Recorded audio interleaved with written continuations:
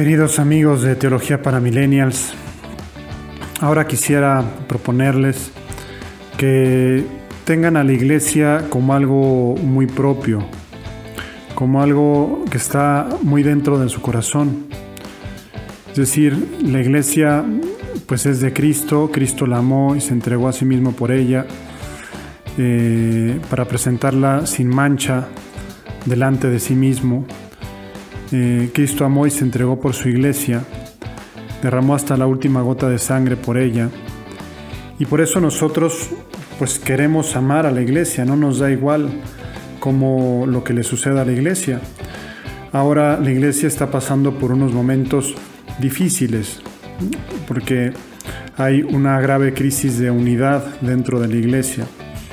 Hay dentro de la iglesia pues fuerzas centrífugas que separan de la comunión con el Papa, con Roma, y que separan de la comunión eclesial. La iglesia es un misterio de comunión. Y digamos que hay personas que están intentando romper esa comunión. Y a veces esa comunión, pues no solo en un ámbito de una persona, sino de países enteros.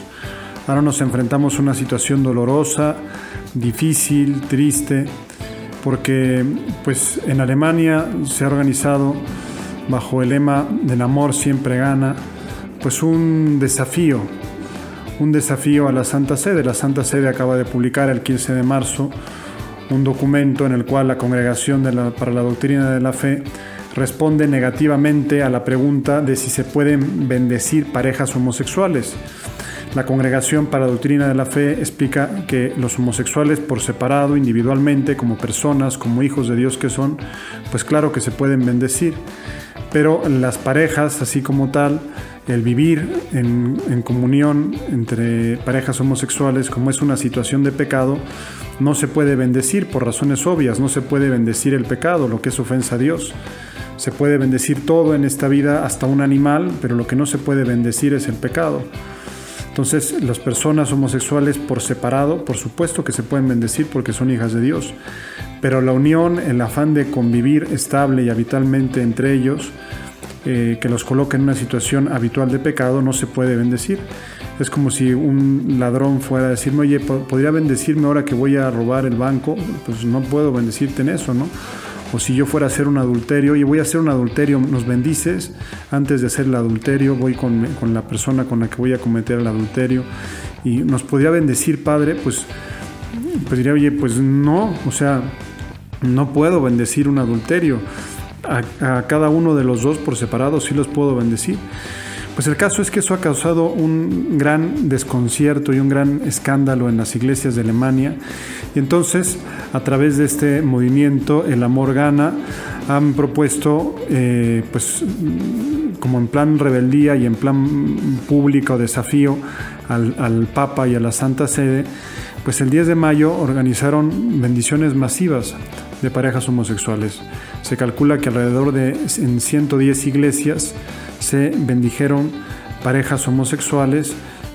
Todos los que acudían pues eran bendecidos por un sacerdote y bueno, en una actitud de claro desafío. La iglesia dice que no, pues nosotros decimos que sí, ¿no? Entonces es una situación muy dolorosa. Felizmente el presidente de la Conferencia Episcopal Alemana se ha manifestado pues muy claramente diciendo que pues la bendición es una realidad sagrada y que no se puede utilizar como herramienta de pelea eclesial, ¿no? De crítica o de resistencia eclesial, ¿no? Que se respete el hecho de la bendición. Es decir, no ha respaldado esta actitud. Pero algunos obispos sí públicamente han dicho pues que ellos van a permitir que sus sacerdotes sigan bendiciendo a las parejas homosexuales.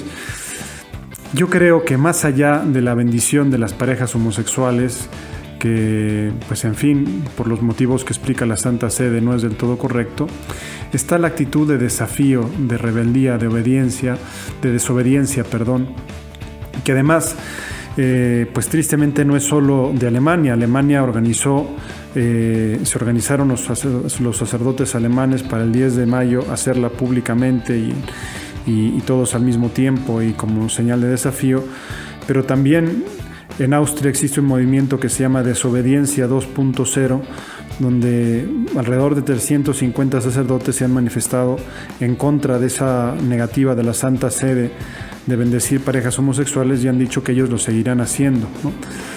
Incluso el cardenal de Viena pues ha manifestado su molestia porque la Santa Sede haya dicho eso. Piensa que no puede negar la bendición a una pareja homosexual si se la pide con sinceridad. Entonces, repito, más allá del tema de la cuestión de la homosexualidad, que es un tema siempre delicado, ¿verdad? Me parece que el tema más de fondo es la rebelión contra la autoridad del Papa, ¿no? Y entonces a nosotros como cristianos, como buenos hijos de la Iglesia, nos toca apiñarnos en torno al Papa, ¿no? Y rezar mucho por él y pedirle al Espíritu Santo que le dé luces para acertar en esta situación, porque pues la Santa Sede ha guardado un reservado silencio, como diciendo lo que no quieren es que se rompa la liga, es decir, que se rompa la comunión. O sea, lo que hay que evitar a toda costa es un cisma, una nueva división en la Iglesia, sobre todo porque la Iglesia en Alemania es una iglesia muy antigua. O sea, prácticamente hay alemanes católicos desde el siglo VIII, desde la época de San Bonifacio, y es decir, una de las iglesias más antiguas, tiene más de 1000 años, ¿no? Casi 1500 años de existencia. Es una de las iglesias, podríamos decir que es la élite intelectual de la Iglesia católica junto con la Iglesia de Francia, y es una de las iglesias más ricas económicamente. Han apoyado y apoyan a la Iglesia en los lugares necesitados. A mí mismo, por ejemplo, los 6 años que estuve en Roma me los pagó la Iglesia de Alemania, ¿no? Es decir, que apoya mucho. Tenemos pues un papa alemán, un papa emérito, en fin, o sea, que es un gran tesoro, algo muy importante para la Iglesia católica, mantener la comunión con la Iglesia alemana.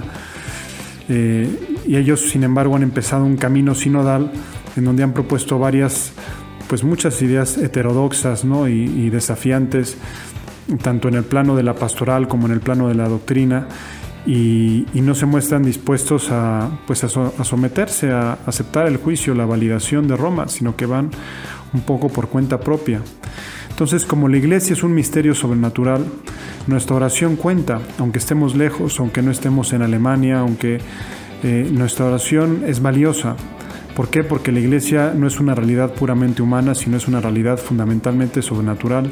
La hace Dios con nuestras oraciones. Y como explica San Juan de la Cruz y cita recientemente el Papa Francisco en una alocución sobre la contemplación, un acto de amor puro vale más que todas las obras del mundo, de todas las obras del universo. Un acto de amor puro, pues hagamos actos de amor y ofrezcámoslo a Dios por la unidad de la Iglesia.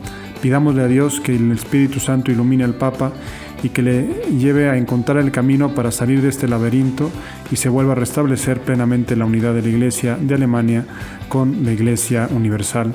Que toda la Iglesia universal, muy unida al Papa, crezca en la verdad evangélica y se encamine decididamente hacia su plena consumación al final de los tiempos, mientras va siendo en el mundo signo e instrumento de la unidad con Dios y de los hombres entre sí.